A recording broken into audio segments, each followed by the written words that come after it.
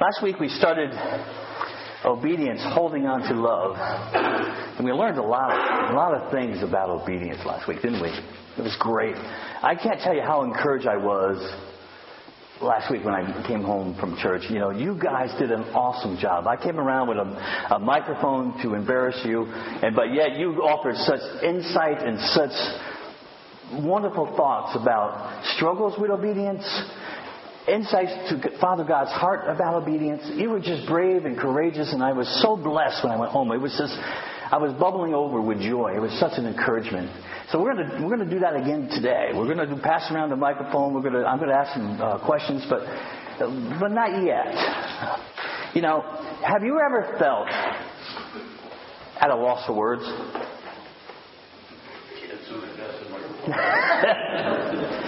I never have that problem. I always have a lot of words. Just ask my kids, ask my wife. She's in another room. She can't answer like she did last week.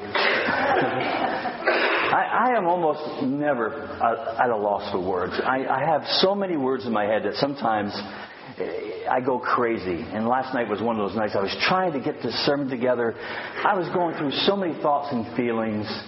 And I just found myself kind of mumbling like this. I just, you know, Christine would ask me a question, try to get me to get some of those words out. So I'd go into just go like a little chipmunk kind of thing. And I was trying to think, when was the last time I was like that?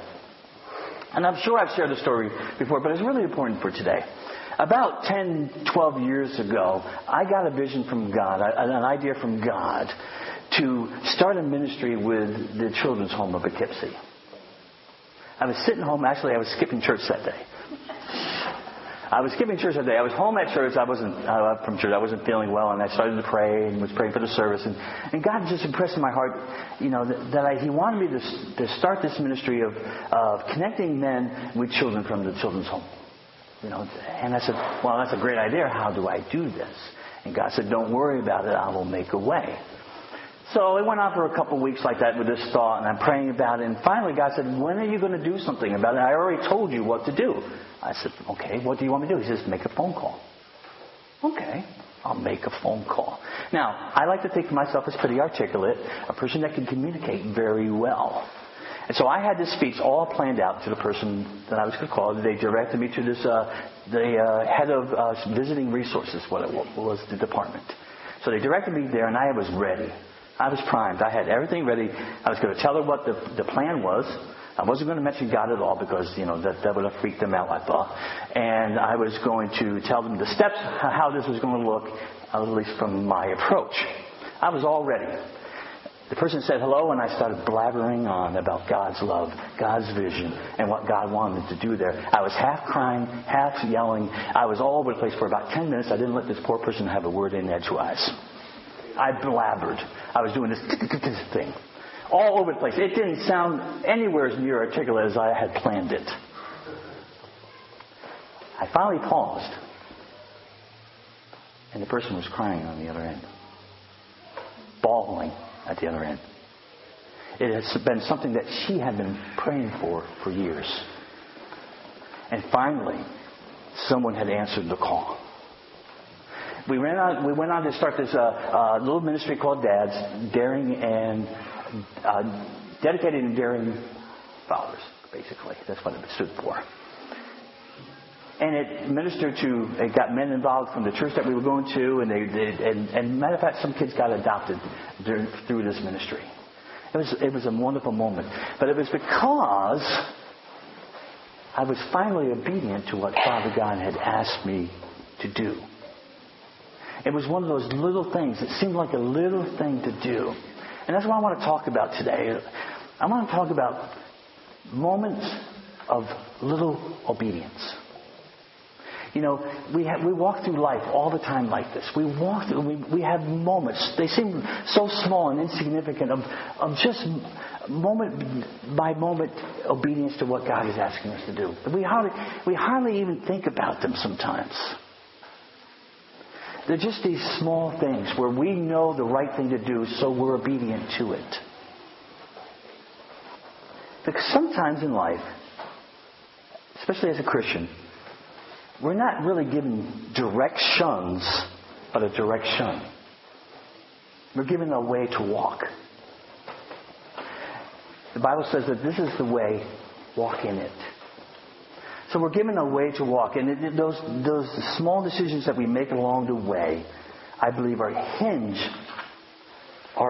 points to those huge decisions that we have to make to obey God. Those crisis moments, those overwhelming, smack you in the face kind of moments that dare you to quit and dare you to walk away from God's promises and from His purposes. Those small decisions all lead up to those huge leaps of faith, of obedience.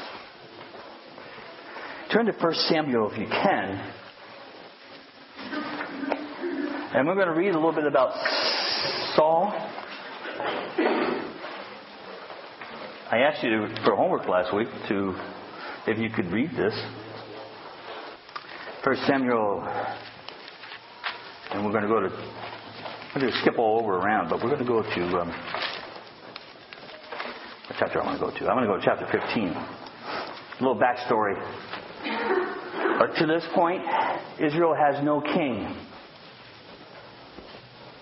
Israel didn't need a king. They had God. They had this deep relationship with God.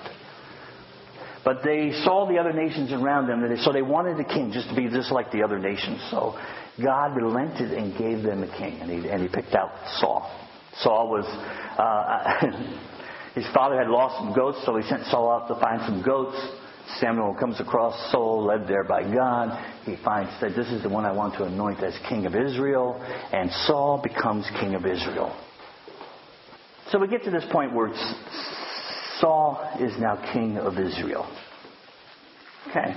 Saul has issues, like we all do. Saul I don't think, really wants to be king. At one point where Samuel is going to introduce Saul as king, Saul is hiding somewhere. He seems always to be in a state of hiding, really. He's hiding among the luggage, the baggage, it says.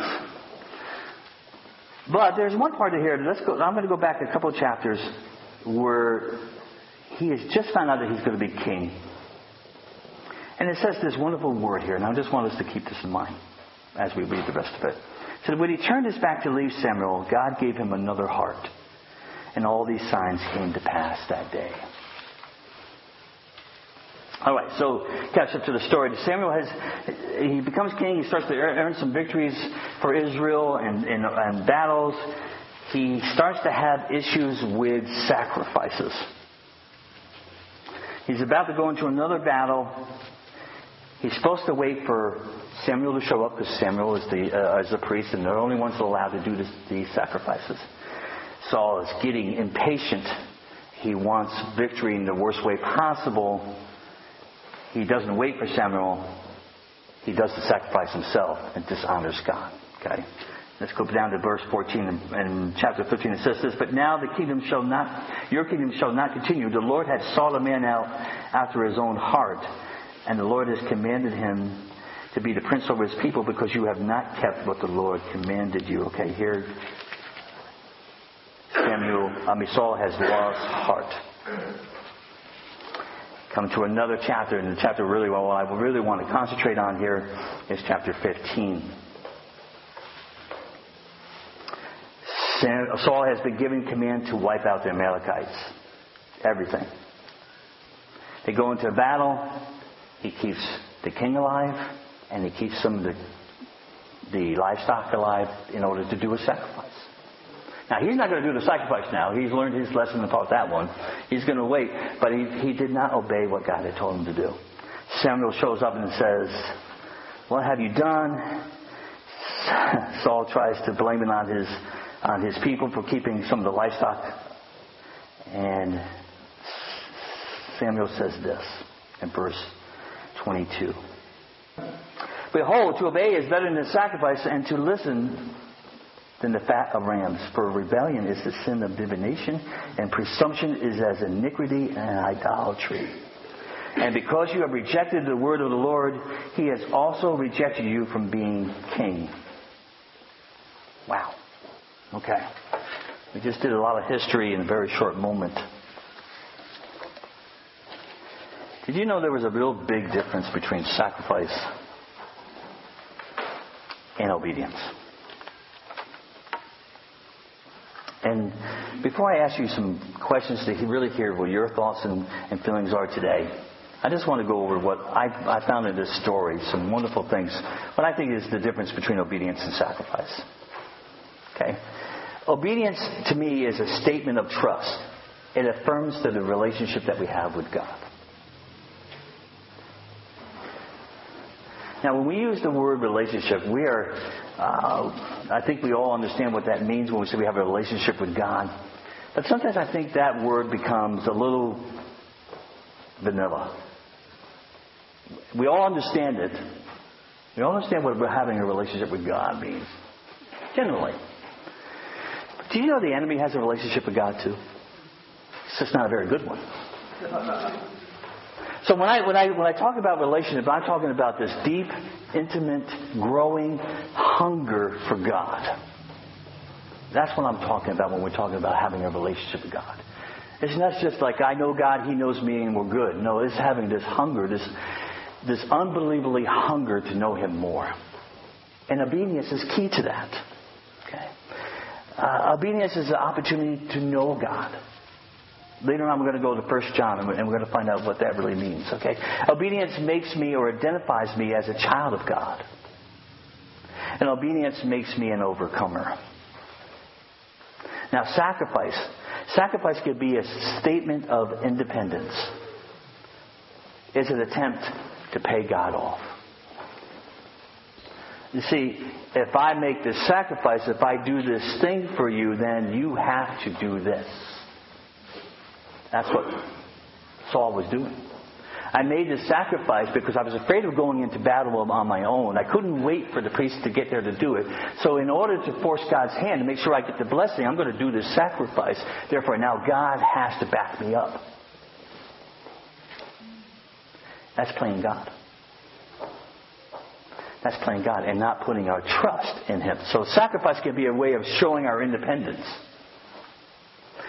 We redefine obedience with equating it with service. The things that I do for God instead of the person I am in God. See, there's no relationship in sacrifice alone. There's no relationship in surrender alone. The bottom line is this. Obedience is a response of relationship, a response of love. And sacrifice and surrender is part of the love that we show the Father. Last night, when I was going through this, I had this thought. When desperate for God isn't desperate enough. Couldn't escape it. When desperate for God isn't desperate enough. And part of what came out of me was this, when I was talking to Christine, was, what, I'm not even sure I really love God. I mean, really, because I've been following Him for 50 years, and I wonder how far short I am of all these wonderful things that He asks for me to do. And there was this desperateness that was starting to whelm up inside of me last night. I was crying out to God. I said, God, do I love you enough? I started to feel a little bit like Saul. I mean, it's like, I do these things. I walk this path because I expect that if I do these good things, you're going to follow me up and you're going to bless me with everything that I need to be blessed with, everything that I cry out for. But there's no heart in it. It becomes this thing that I'm walking out that there's no real connection to the Father's heart. I'm just doing these things. Oh, they're good things. They keep me in line. And Father God was so wonderful and so gentle to me. He said,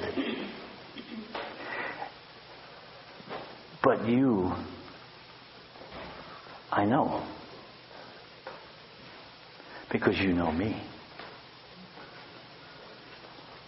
So what I want to ask you this morning, with that thought resonating in your head, when desperate for God is not desperate enough, which I think Saul's major problem was he had a loss of heart. So here's the question that I have for you this morning. What do you think caused Saul to disobey God?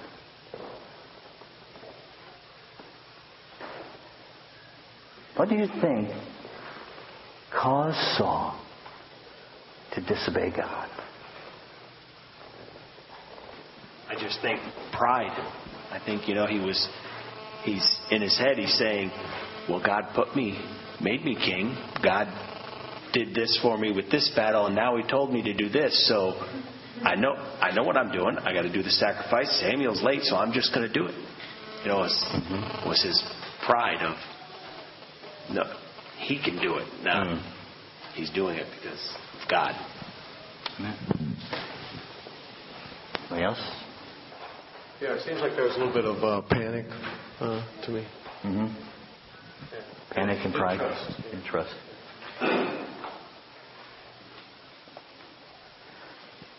Pride, panic, then trust.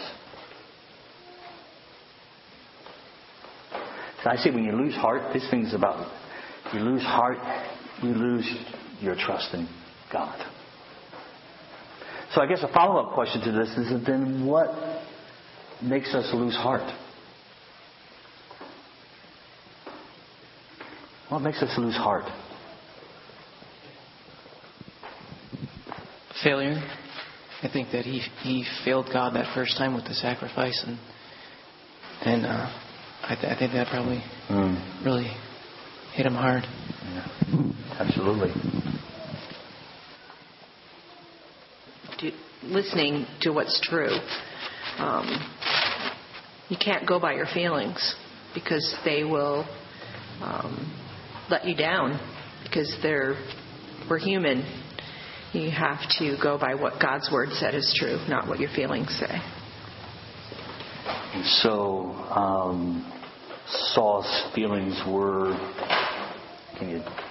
I think he felt that because of his position, he knew what he needed to do. He was listening to his pride instead of maybe being closer to God and seeking God more. Okay.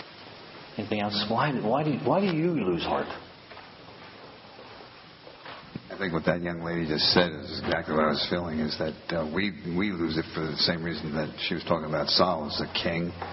We're supposed to be doing a role in our life, and the world is going to, like Nick said, hell in a basket, and it says in Revelations that things are just going to keep getting worse, and our flesh just seems to ooze out and try to take control, and that's where I think we start to lose heart a little bit, because we listen to what other people have to say, because our pride does get involved and gets in the way, and it just you try to do those things rather than live for the Lord, and your heart just gets weakened because of things around you. Things happen, and trials and tribulations come, and you just get down because you don't get the blessings right away sometimes. Good. When you lose heart, when disappointments, maybe our pride, things that God doesn't seem to come through in our timing, what do we do about it? Because we know this is going to happen. We've already experienced in our life. We've all had moments that we've lost heart. And in losing heart, sometimes is the temptation to disobey or to not follow God's commands, His ways. So what do? We know what Saul didn't do. What do we do when we lose heart? What can we do? What do we do, or what should we do? There's a difference there, and it's a short step. Because what we end up doing is the same thing Saul is doing, and we don't even say the word in church anymore. It's called S-I-N. Oh, you mean sin? Yeah. Oh, you said it. I didn't say that. You said it. And then we don't recognize it as sin, so we don't get to the point of repentance, which leads us back into a closer relationship with the Father. So we have to be careful that we recognize it right away as the Holy Spirit brings it up to us. And somehow get into a closet or get into a place with God where you can talk to God about it. Because I heard a preacher say this: I believe that God's grace and love for me is bigger than my ability to fail. And if we don't get there, we'll get to the failure part and the sin part pretty quickly. Amen. That's good. When we talked about it last week, we talked about this whole idea of obedience really is this is a walk of love. Somewhere in his life, Saul lost something. He lost a vision of Father God's heart. He lost it. And that caused him to lose his own heart in this. You see, at the beginning there, a few chapters before that, God said, I gave you a heart. I gave you a new heart.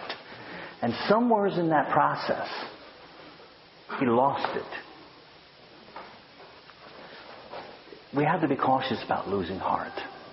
For me, losing heart means I begin to distrust the goodness of God. It's really been the same sin since the garden, not trusting in the goodness of God.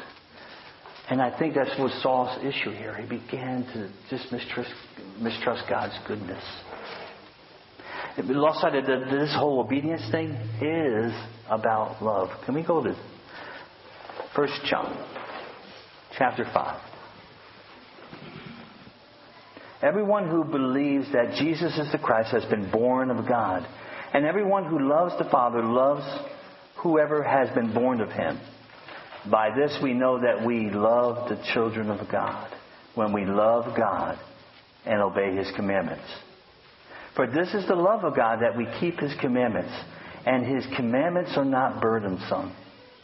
For everyone who has been born of God overcomes the world. And this is the victory that overcomes the world, our faith. Who is it that overcomes the world except the one who believes that Jesus is the Son of God? See, this is when I think obedience is identifying me as a child of God. The whole wonderful thing is that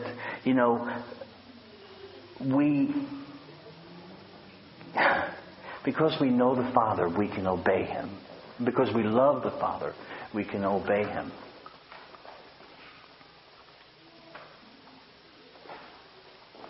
It goes back to that thought I had about when desperate for God is not desperate enough. Desperate for God is not desperate enough. And the whole thing is about getting this hunger and this desire for God that is so overwhelming that you can't help but obey God. And so that those moment by moment decisions that we make for God, well, our heart gets reattached to that. So that whenever we talked about listening to God was what it was leaning in. It was lending an ear to. It was we were talking about hold fast to God. When I did this, we were holding fast. It was a personal thing. It was something that sailors would tattoo on their knuckles to remind them to hold fast to the rigging so that the sails wouldn't fall apart and they'd be lost at sea. This is what we do to the commandments of God. We hold fast. See, I told you not to sit there. We hold fast. We tattoo it on our spirits so that we don't forget that these commandments are more than just a list of do and don'ts. These commandments are life itself. See, Samuel lost his heart. He lost his kingdom. He lost his son because he lost heart in Father God's goodness. And the temptation is the same thing for us. So those commandments are not just rules. These are a way to follow so that we become freer and freer and freer, and we get to know his heart more and more and more, so we obey him because we love him. It is something that's relational, not situational. that I'm just obeying it because it's the right thing to do. Look, that's a great thing. I'm not discounting that. To do the right thing is the right thing to do. But to do it with a disconnect in your heart, sooner or later, that doesn't become anything alive. That just becomes something that's dead, like in Saul's heart. And sooner or later, there's disconnect from the Father's heart. Listen to this. God describes what love is. 2 John says this. Verse 5. And now I ask you, dear lady, talking to the church, not as though I was writing to you a new commandment, but one that we have heard from the beginning, that we love one another. And this is love, that we walk according to His commandments. And this is the commandment, just as you have heard from the beginning, so that you should walk in it. Walk the talk. Follow Him. There's a verse in Psalms that says, I run in the way of your commandments, for you have set my heart free. For you have set my heart free. So I have another question for you. How does our focus on loving God change our focus on obedience? How does our focus on loving God change our focus on how we see obedience?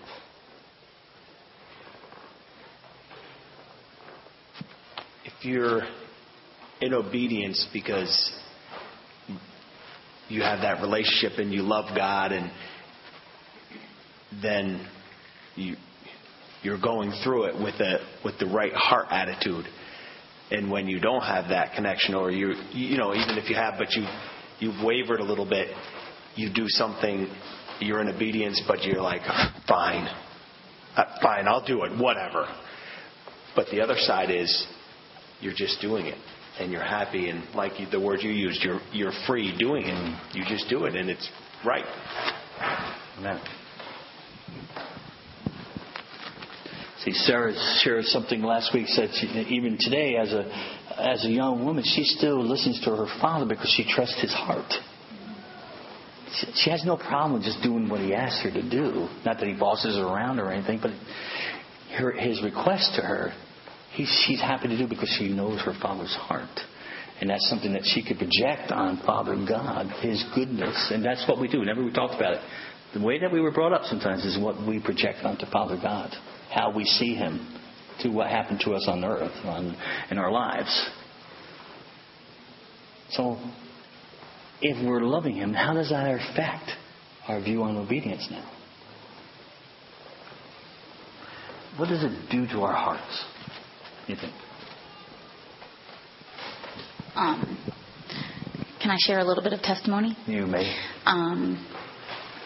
Not all of you know our story, but we adopted 4 of our children through foster care. And for 2 years, God put that on my heart. And I kept saying, no, I can't. And I was angry at first because we had lost a baby when Kirsten was 18 months old. And so I kept saying, no, I could never. They're going to give me a baby and I'm going to fall in love and I'm going to have to give it back. And I can't do that, Lord. So no. And, of course, we weren't attending a church at that time. We weren't reading at home together. We weren't building that relationship. And so I didn't have that connection. But over the course of 2 years, He continued to put this on my heart. And we were by the end of that 2 years, we were attending a church and building that relationship and feeling His love again. And it was only then that we realized what He was really asking us to do. And He didn't give us a choice at one point. He put it right in front of our face and we said, okay, Lord, we're going to take this jump. Even though our hearts, our feelings don't feel like this is good, we're going to do this. And in the end, He gave us 4 beautiful, amazing children. And so that act of obedience was just so encouraging in our walk with Him and brought us so much closer, and it was amazing. So, amen. That's what I think it does to our hearts. God gives us a new heart when we're obedient, so that we get to do something like He does. He rescues people. And you rescued some people. You rescued them in one of the most beautiful ways that can be done on the planet. You know, the spirit of adoption is that. Lance is still pondering back there. I think he really wants to say something. Not after that. He was almost there, and then.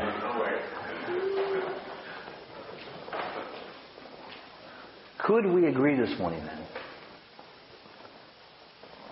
that obedience sets us free?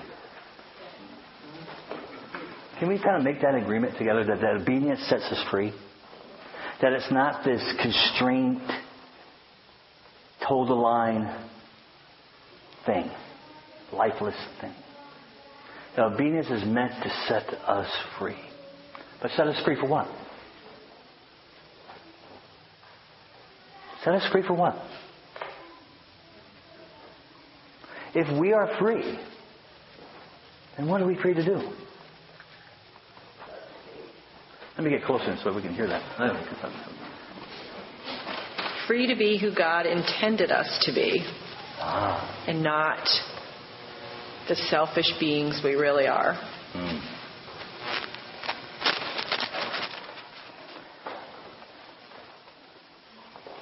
Can we agree then that obedience is meant to set us free to become sons and daughters of the Most High? Okay, if we are set free, if obedience sets us free to be sons and daughters of the Most High, then what are we free to do? Be joyful. Be joyful. Be joyful. Be able to be a witness to other people around us and just let them know the freedom that we feel because we're being obedient to the Lord. The marvelous gift of obedience, and it is a gift, is one of the ways to connect with Father God's heart that I don't think is talked about enough. Because it's got this bad connotation. Whenever when we first brought up the subject last week, we talked about some of the negative responses that we heard when we first heard the word obey.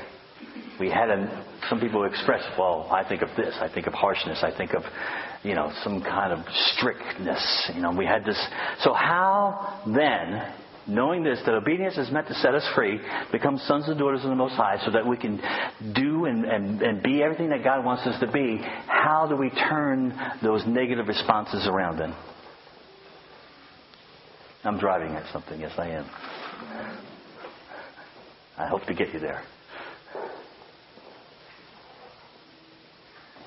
If obedience is meant to set us free, to become sons and daughters of the Most High, to do and be and become everything that He has wanted us to be, and how do we turn around those negative responses that we first had, that we sometimes have, when God is asking us to obey Him?